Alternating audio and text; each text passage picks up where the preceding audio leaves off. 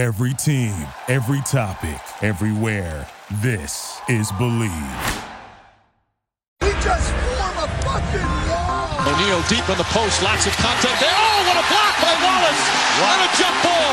Pistons down 4, 12-8, 7:38 to play in the first. A burst from Rodney, stuck into the rim.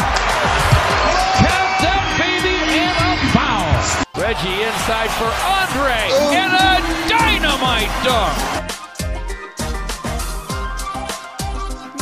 Fans, welcome back to another edition of the Palace of Pistons podcast on the week of January 18th, 19th. I've gone at the entire day thinking that today is Monday. It's obviously not. It's Tuesday, January 19th. Thank you all for joining us once again.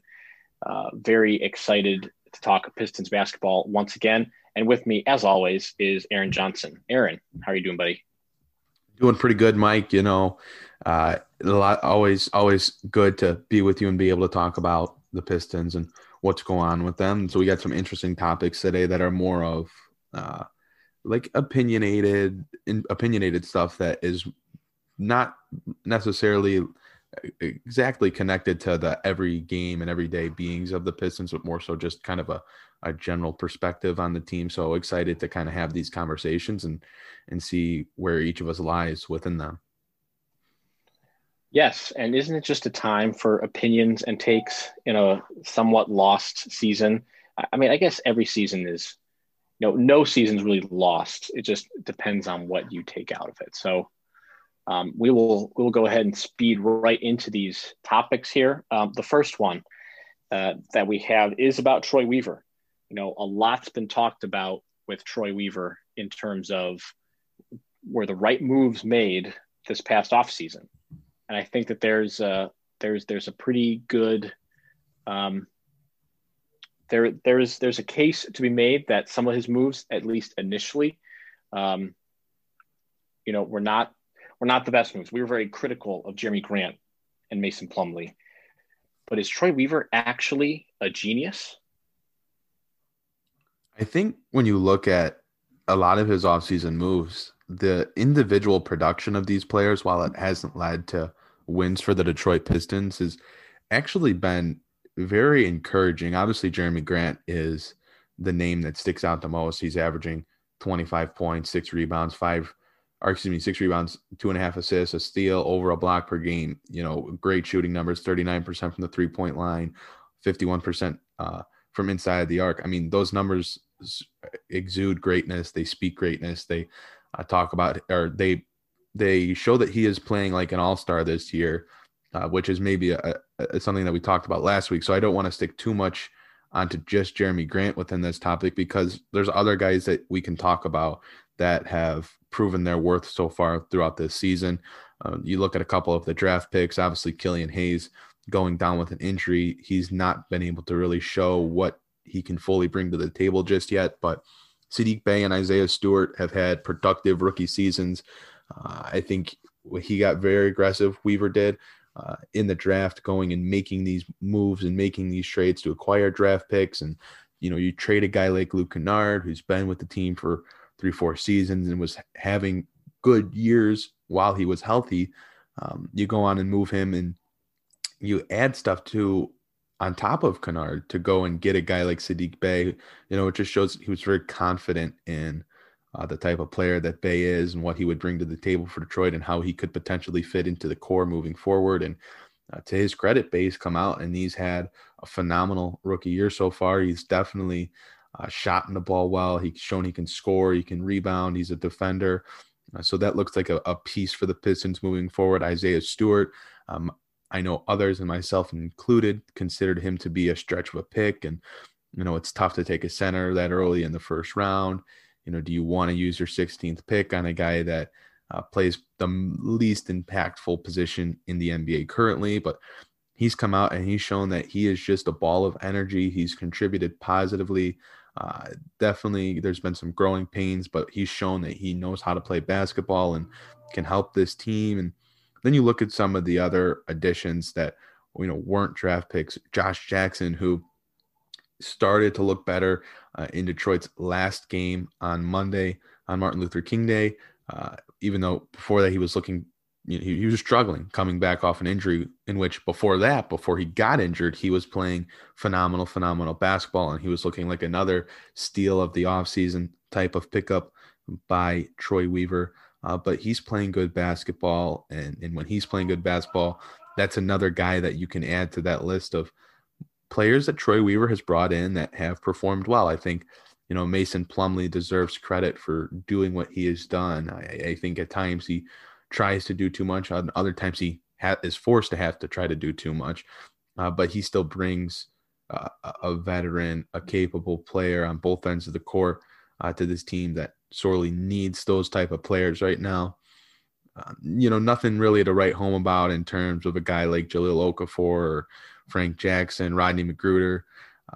Even DeLon Wright has been somewhat disappointing this year. The shooting numbers not there, under 40% from the floor, just 33% from the three-point line, not really making the impact that you would hope he would make, considering he's averaging 26 minutes per game and he's been starting for Detroit as of late. But, I think you look down the roster and you look at all the new players that are on this team, even a guy like Wayne Ellington, who Troy Weaver decided to bring back to the franchise, has had his moments. And on Martin Luther King Day, he scored, I believe, 24 points.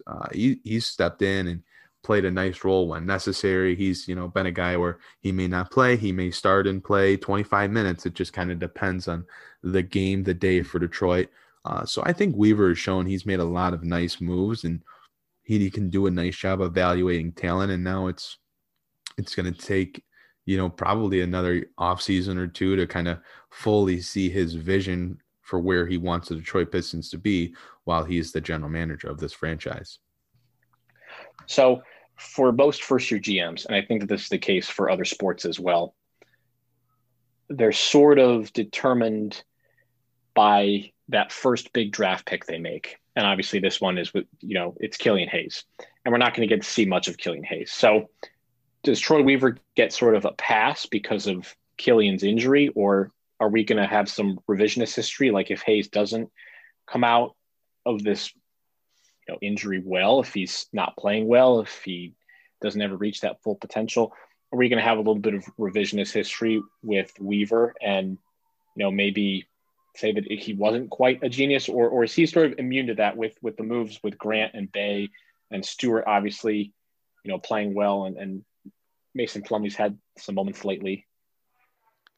I'll say that I am very confident that Killian Hayes will, whether it's this season or next season, return to the court and show that he is a very competent and capable NBA basketball player. So I would say that I kind of factored that into the talk about Troy Weaver, and that's because I'm very confident in Hayes myself. I was confident in how good of a player I believed he would be prior to Troy Weaver becoming the general manager of the Pistons, or prior to the Pistons drafting Killian Hayes. So I kind of just factored that in, that I liked that pick, and I still think it's going to pan out.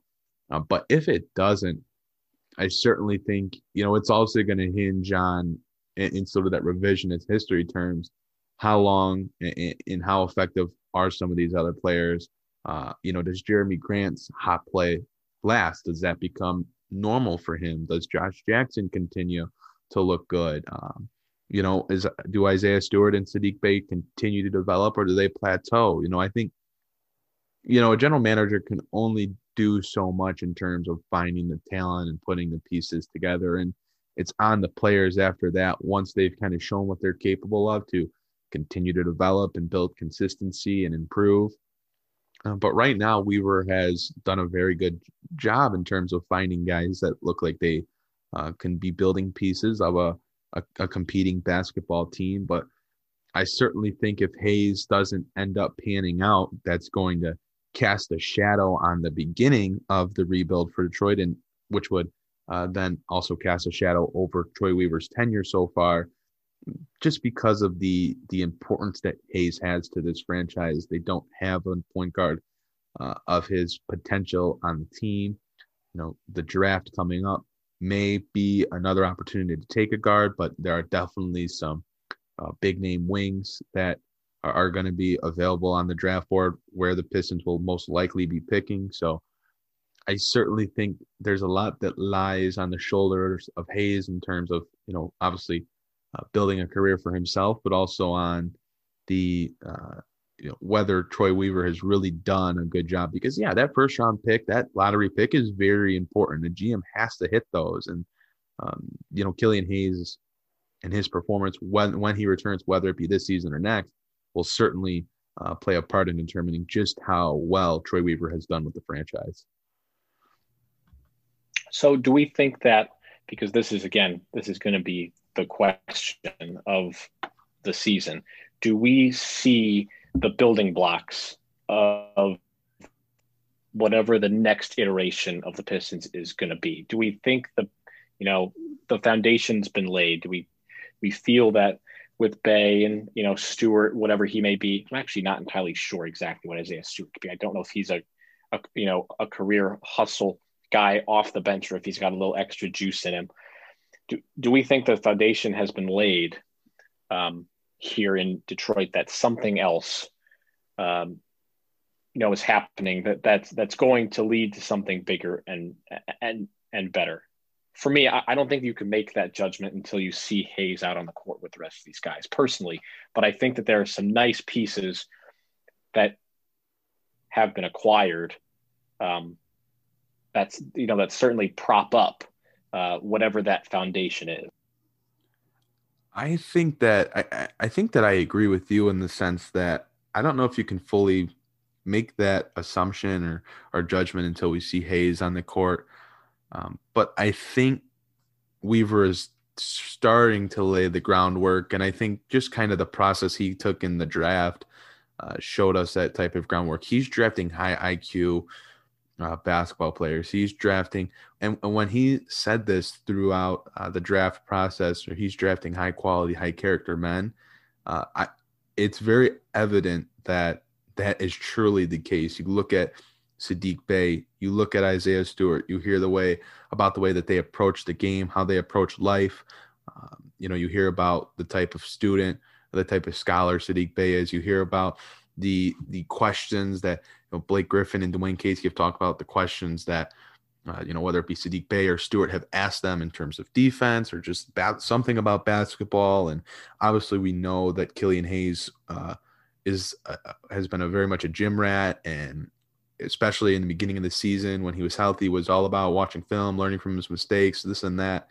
I think you kind of see the groundwork from that point of view, but in terms of in roster and skill set, I still think there's a ways to go, and that may take another draft and another offseason to really kind of understand, because right now it certainly feels like it's just kind of a hodgepodge of veterans and then a bunch of rookies really with this team right now. So I think it's going to take more time to really figure out the full plan for Troy Weaver. Yeah, I think it's a wait and see approach, but there's some real positives that can be taken, because the difference when you're grading an NBA GM, and I hate all those post draft grades. Who on earth knows what these guys are going to turn out to be? I think that maybe we're a little bit harsh on Troy Weaver right out of the gate. I think we did like his draft a lot, and the offseason moves that accompany it were kind of meh. But I think that, an offseason can really be defined by those second and third draft picks. Just to go back to maybe this is a bad example, but initially at the beginning, Kobe Altman giving up 4 picks, 4 seconds for Kevin Porter Jr. That looked like a kind of a head scratcher, because he had some problems and currently still has some problems. But at the time, for that 1 year, that was a feeling of, wow, okay, that was a good move. I think you're seeing a similar, hopefully it turns out better. You're seeing a similar type of deal with Saddiq Bey in particular, where those are the kind of moves that speed up a rebuild just a fraction faster.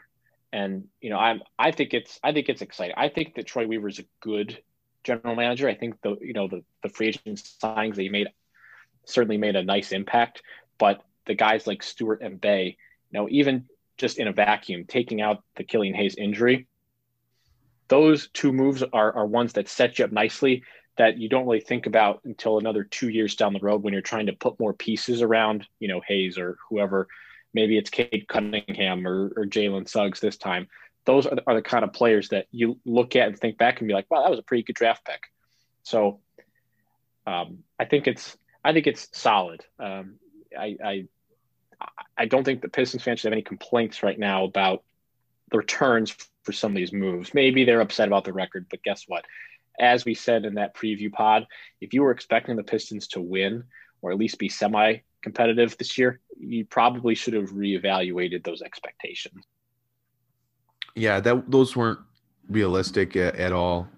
Knowing the likelihood and the talk of reshaping the franchise and tearing the roster down, but overall, I think right now Pistons fans should be happy with the job that Troy Weaver has done. Yes, you can be upset about trading Luke Kennard. Yes, you can be upset about not re-signing Christian Wood, but you're starting to see the groundwork and not all of them, but some of the guys and many of the most important guys like a Jeremy Grant, who you committed $20 million annually to, have panned out for Troy Weaver so far. And, I think there needs to be a sense of trust and belief that he knows what he's doing.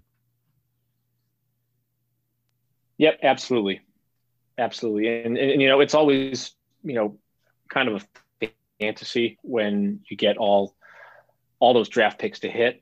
And speaking of fantasy, that is how you do a segue. Speaking of fantasy, and before we move on to our second topic of the pod, I wanted to tell everybody about our partner, Thrive Fantasy. Thrive Fantasy is a daily fantasy sports app for player props. From NBA to NFL and even the PGA, Thrive Fantasy has you covered with a wide variety of player prop bets for everybody. And you can use promo code PALACE, PALACE, when you sign up today. You will receive an instant deposit match up to $50 on your first deposit of 20 or more. That is awesome. Download Thrive Fantasy on the App Store or Play Store, or by visiting their website, www.thrivefantasy.com. And again, that promo code for an instant deposit match up to $50 on your first deposit of 20 or more is PALACE, PALACE. Sign up and prop up today. Aaron, have you done any betting lately? I have. Unfortunately, a couple of the contests that I've participated on Thrive Fantasy have been canceled lately because of all of the games throughout the NBA that have been suspended and whatnot. But I still am enjoying it. I think it's a unique way to bet rather than, maybe you would in a typical daily fantasy game like FanDuel or DraftKings. I think it's pretty unique, the player prop style that they use. So I'm a fan of it, and I would definitely recommend it. I think it's a fun way to gamble and a fun way to bet. Yep, absolutely. And we certainly highly encourage all of you to give it a shot if you are interested. Again, the promo code rather is PALACE, PALACE. Okay, let's go on to topic number 2, and it's a topic that we talked about extensively previously. That would be Blake Griffin. Aaron, what are the Pistons going to do with Blake Griffin? He's still playing an obscene amount of minutes for my taste personally. He is. And look, I think that there's a happy medium between the playing Blake Griffin 33 minutes a game and, the opposite that the very extremist fans are coming at with don't play him at all, just play Sekou and, some other young player, the 48 minutes at power forward. I think there's a happy medium that needs to be met, and that starts with limiting Blake Griffin. He still should be playing. I think it would be a bad look, and I don't think it's necessary that they would need to, take him out, not play him at all. He is healthy, and he is capable of playing basketball, but he needs to be in a lesser role. He needs to not be playing 33 minutes. He needs to be playing about 25 to 28 minutes, and more recently, he's been playing more, it seems. So getting him out of 35 minutes per game and getting him closer to 25 to maybe 28, opening up just a couple more minutes for someone like Sekou Doumbouya, or sliding up Jeremy Grant so you can get Sadiq Bey in the game. Take some of the wear and tear off of Blake Griffin, and get him off the court a little bit more, because that's something that, is going to affect him long term, especially if he's trying to prolong his career as much as possible. It's not healthy for him to be playing 35 minutes a night, and it's not healthy for him to be the vocal point of the offense when he just clearly isn't at that level right now.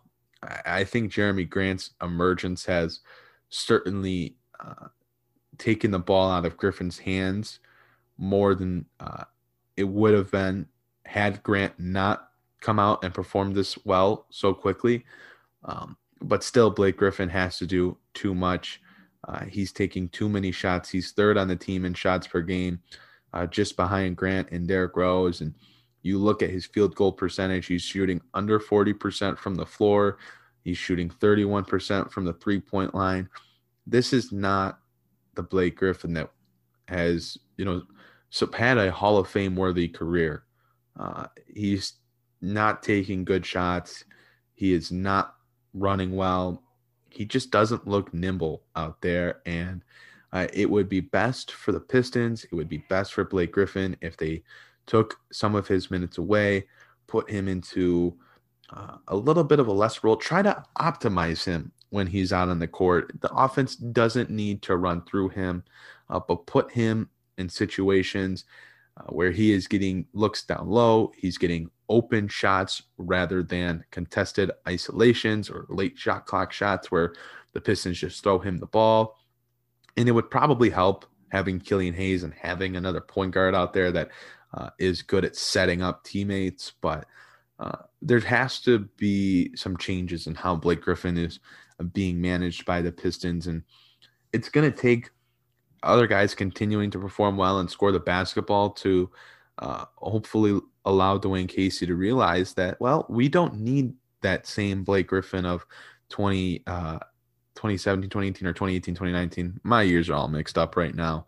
But where Blake Griffin was, an all-star leading the Pistons 27 points per game, they don't need that from him. And they need guys like Grant. They need guys like Josh Jackson to continue to score the basketball and beat threats to the point where they don't have to run everything through Griffin. But getting Griffin coming off of screens down low, try to get him layups, getting him open three-pointers. I'm not saying you can't post him up every once in a while, but you just look at him try to post up nowadays, and he's just not getting through anyone. He doesn't have that same strength in the sense of where he's not just able to back someone down. He's not just able to bully himself to the rim, even against smaller guys. He was having trouble posting up Duncan Robinson against the Heat on Monday. So it's just not all there for Blake Griffin right now. It's important that the Pistons maximize him, and by maximizing him, they take away the ball from him and they take some minutes out of his per game basis. Yeah, the minutes thing. Because I have his game log pulled up here, his entire month of January. Refresh my memory. Didn't he look gimpy at the end of one of these recent games? Did he look gimpy against Milwaukee? It was actually against Miami that he bumped knees with Goran Dragic. Miami. Oh, that's right. He bumped knees. He left that's right. Gimpy, limping and in pain, and we don't know what that effect will have on the Pistons and him, and what his availability might be moving forward. But that's just another thing that you have to worry about. He continues to bite the injury bug, and it's not going well for Blake Griffin this year in really any sense of the imagination. I would really like to know, and I'll never actually know this, I would really like to know what Detroit wants to do. Or do they want him out there to showcase him? Do they want him out there because they think he'd be a positive influence on veterans? I think both of those are probably true, but let's just gander at the minutes. The Pistons lost Monday, 113-107. He played 36 minutes. He was 2 of 8 from the floor, 5 points, 5 rebounds, and assists, 2 turnovers. 32 minutes against the Heat in the first game where they did win. They won by 20. That was a bizarre game. 32 minutes against the Bucks, 33 minutes against Utah, 40 minutes in an overtime win over Phoenix, 40 minutes, 26 against the Bucks on the 6th of January, and then 29 minutes against Boston, which was that nail-biting loss. So that's a lot of minutes. Nowhere should Blake Griffin be playing 40 minutes in a game. I don't care if you're trying to win, and I know that, when you go to overtime with Phoenix, maybe Dwayne Casey just had the blood just coursing through his veins, and he thought, I'm going to win. We're just going to get a win. We haven't won in however many days. We're just going to get a win. And he plays him for 40 minutes. And he had 16 points, 12 boards, 5 assists. By all accounts, perfectly fine game. The minutes distribution is a little bit concerning to me. I'm looking at the preseason log too, and I think that's more in line with what he needs to be at. 22 minutes, 23 minutes, 26 minutes, and 25. That was his distribution this preseason. And, the stats are whatever from that because it's the preseason. But that's the minutes distribution I think you really need. If you want a team to trade for him, to have the audacity to give up an asset for Blake Griffin right now, playing him 35 minutes a game, that ain't going to do it. That's going to wear him out, and then you're going to be giving damaged asset to somebody, or you're just not going to be able to move him at all because he's going to be hurt. He's going to bang knees with somebody else, and he's going to be out.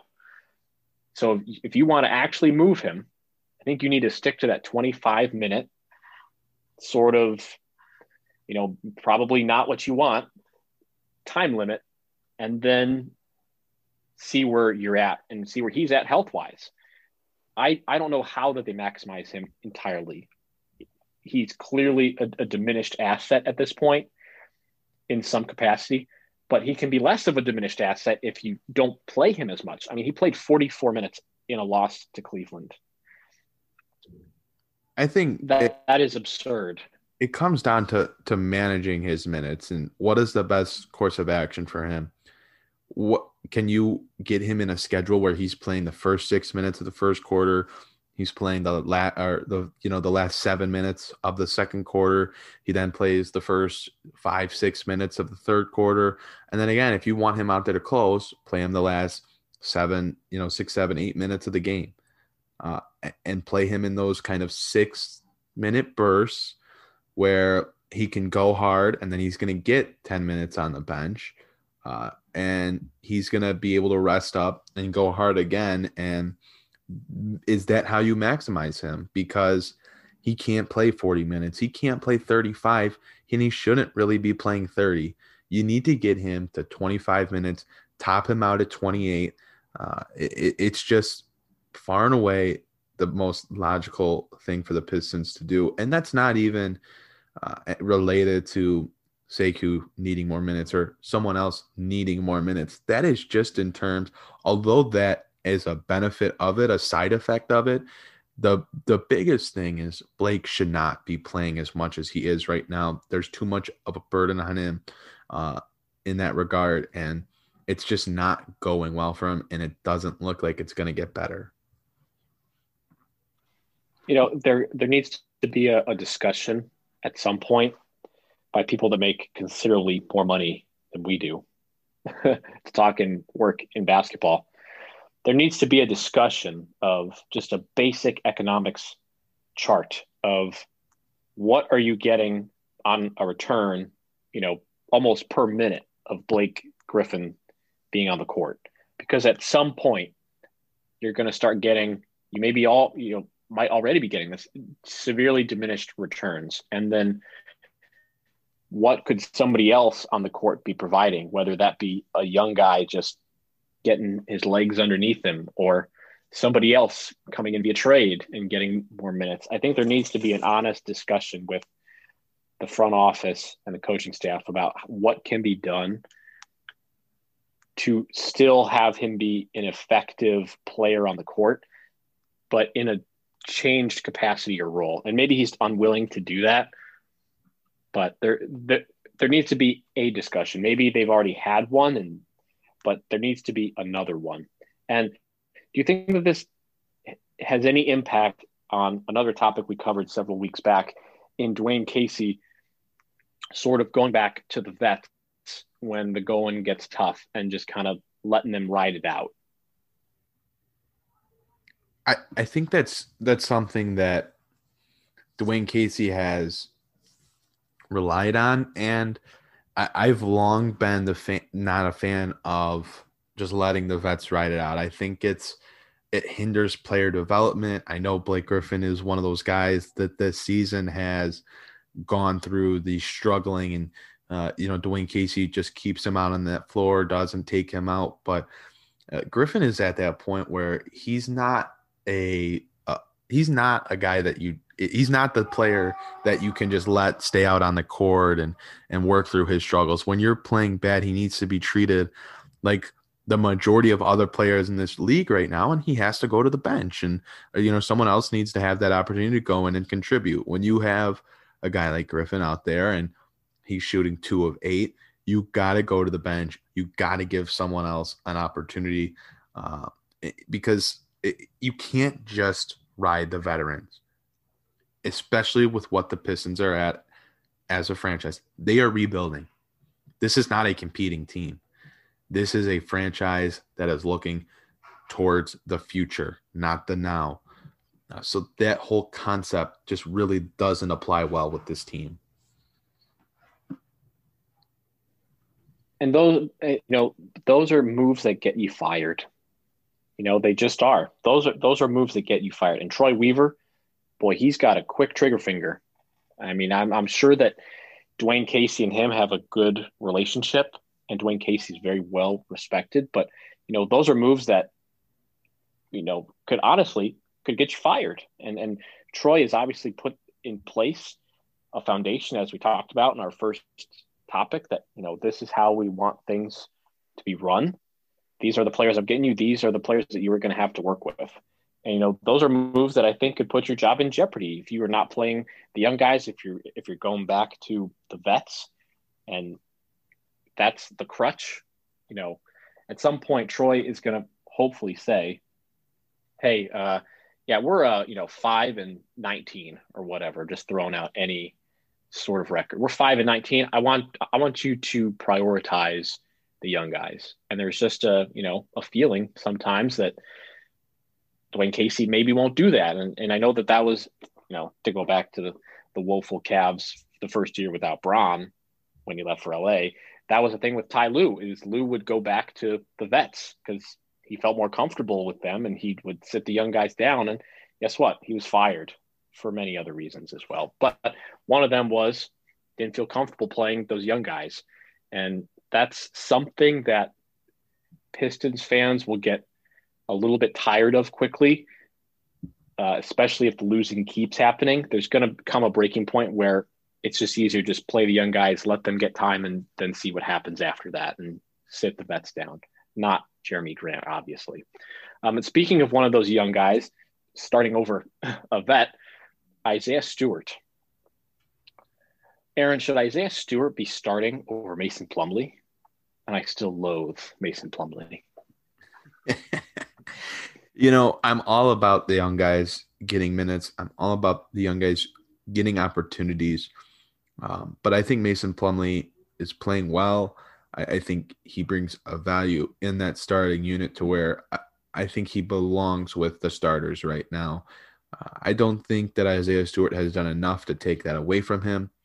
I think when you look at how well Plumlee has played, Stewart just hasn't done enough. And that's not a knock on Stewart. This is a rookie. He's played 11 games. He is very early into his career, and he has done a lot of nice things. He's shown that he is going to rebound at an incredibly high level, averages over 3 offensive boards per game. In just 17 minutes per game, he's the top offensive rebounding rookie in the league, one of the best overall rebounding rookies in the league. But he still has a ways to go defensively, and that's something that it takes skill, it takes experience, but it also takes size that Stewart just doesn't really have in terms of length, which is a prolonging bigger picture issue that is going to eventually have to be talked about with Stewart moving forward. It's something that may limit him to his current role as a bench big, energy big, but let's not take anything away from the season that Stewart has had so far. I don't think many were expecting him to come in and get minutes, but when Jahlil Okafor went down early in the year and Stewart immediately came in and immediately provided energy, a rebounding presence, an interior presence for Detroit, that's something that obviously didn't go unnoticed. It's something that Dwayne Casey was absolutely going to fall in love with, and Stewart has taken the opportunity and run with it. I think he's shown a lot of good things. Obviously, the rebounding stands out amongst all, but I think that the offensive game is growing for him. I think eventually he's going to be able to spread the floor for Detroit. He's shown a shooting touch. He was hitting mid-range shots at Washington in his one season there. I think there's a three-point shot down the line for him. But that being said, Mason Plumlee deserves to be the starting center right now, and that is a job that is strictly for him to lose. I don't think Isaiah Stewart has earned that right yet. Maybe that's something that gets talked about down the line later in the season. But right now, it's a good thing for Detroit to have in terms of having two quality centers to take up those 48 minutes at the 5 spot. What about over Jahlil Okafor? Well, I think that Stewart should absolutely be the lock in the rotation over Okafor, which he seemingly has secured. I just don't think Okafor provides enough to take a young rookie that has shown, obviously some high level qualities. I don't think Okafor brings enough to the table to take a guy like Stewart out and take away from his development. I don't think Okafor is, really a big picture player for this team. I think that's a guy that Detroit can move on from whenever they decide to. Okafor is just very one-dimensional, in which he is a, back to the basket interior scorer, and he's not going to defend well for you. He's not going to alter shots at the rim. And he's an average rebounder, as to where Stewart is obviously a very skilled rebounder, and you don't necessarily need him to be a scorer. And the Pistons don't need a ton of scoring at the center spot. That's just not how their offense operates. So I think Stewart certainly belongs in the rotation ahead of Jahlil Okafor. I'm going to throw a curveball question at you. Is there a vet on this team that is actively harming one of those young guys, in particular more? Because I saw a comment about DeLon Wright in our group chat. Is there a particular vet like a DeLon Wright or a Mason Plumlee who's actively harming the potential growth of one of these younger guys? We also there was a Wayne Ellington discussion as well. If he's actively harming the growth of some of these young guys, whether it's Svi Mikhailuk or, I don't know, Frank Jackson, Saban Lee. I would say, is there a particular vet? Yeah. Well, I don't think it can be DeLon Wright because Killian Hayes is out right now. And I don't think Saban Lee is someone that, deserves to be starting.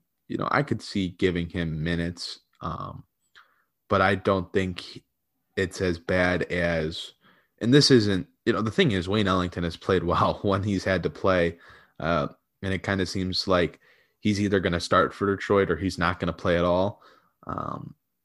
And again, he's played well, but him playing has definitely hurt Svi Mikhailuk. It's definitely hurt Saddiq Bey.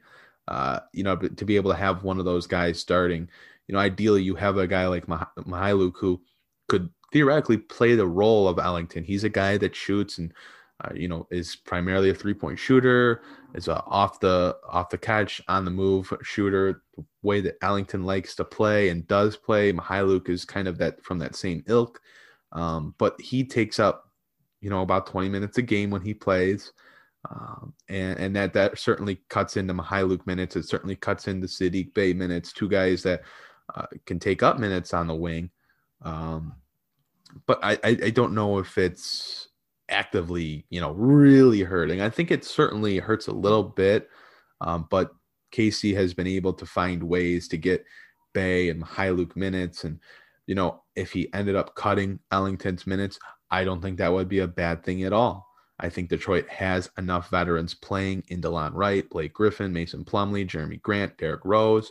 Now, I think you can survive cutting Ellington's minutes and giving those to Saddiq Bey and Svi Mykhailiuk and, continuing to allow for their development. Although the more I watch Svi Mykhailiuk, the more I see him as really just a role player. He's really just a shooter right now. And maybe he proves me wrong, but so far this year, that's really just been the case. So, development isn't the most important thing with him. I think you can kind of see his career path pretty clearly.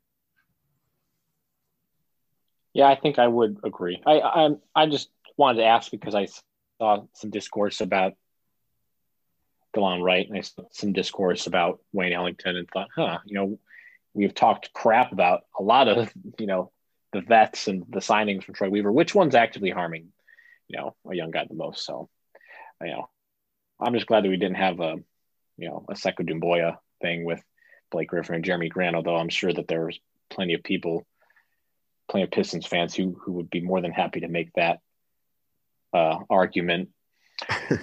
Aaron, anything else as we as we wrap up this pod? It's like we said last week, the doldrums of January.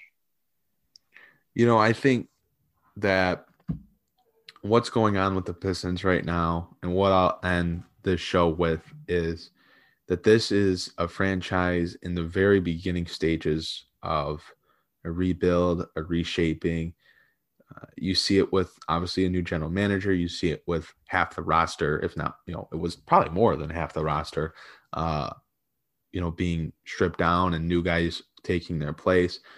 This is a process. We're starting to see the developments and what this franchise is going to look like down the line.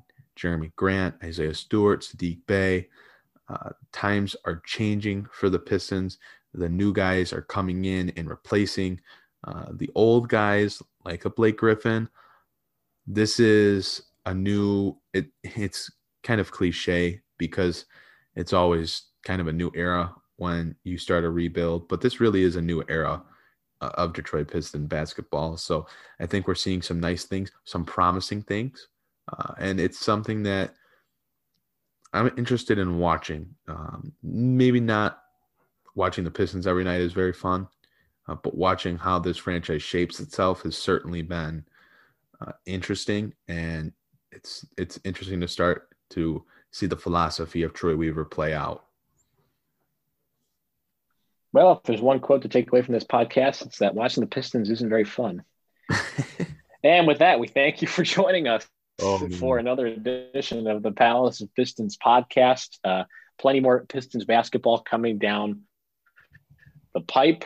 And guess what? We will be here to talk about all of it, the good and probably more of the bad. So for Aaron Johnson, I am Mike Anguilano. Thank you very much for joining us once again, as my voice decides to die on me at the very last moment, for joining us. And we will see you next time.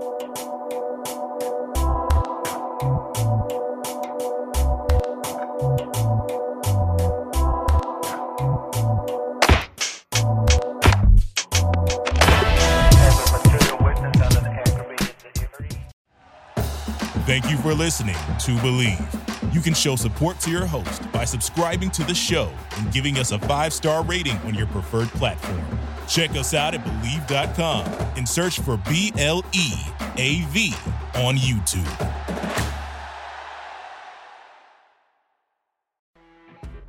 You know when you're listening to a true crime story that has an unbelievable plot twist that makes you stop in your tracks? That's what our podcast, People Are the Worst, brings you with each episode. I'm Rachel. And I'm Rebecca. We're identical twins who love true crime cases that make you say, didn't see that coming, and we hate the people responsible for them. Listen to People Are the Worst now on Apple, Spotify, or wherever you get your podcasts.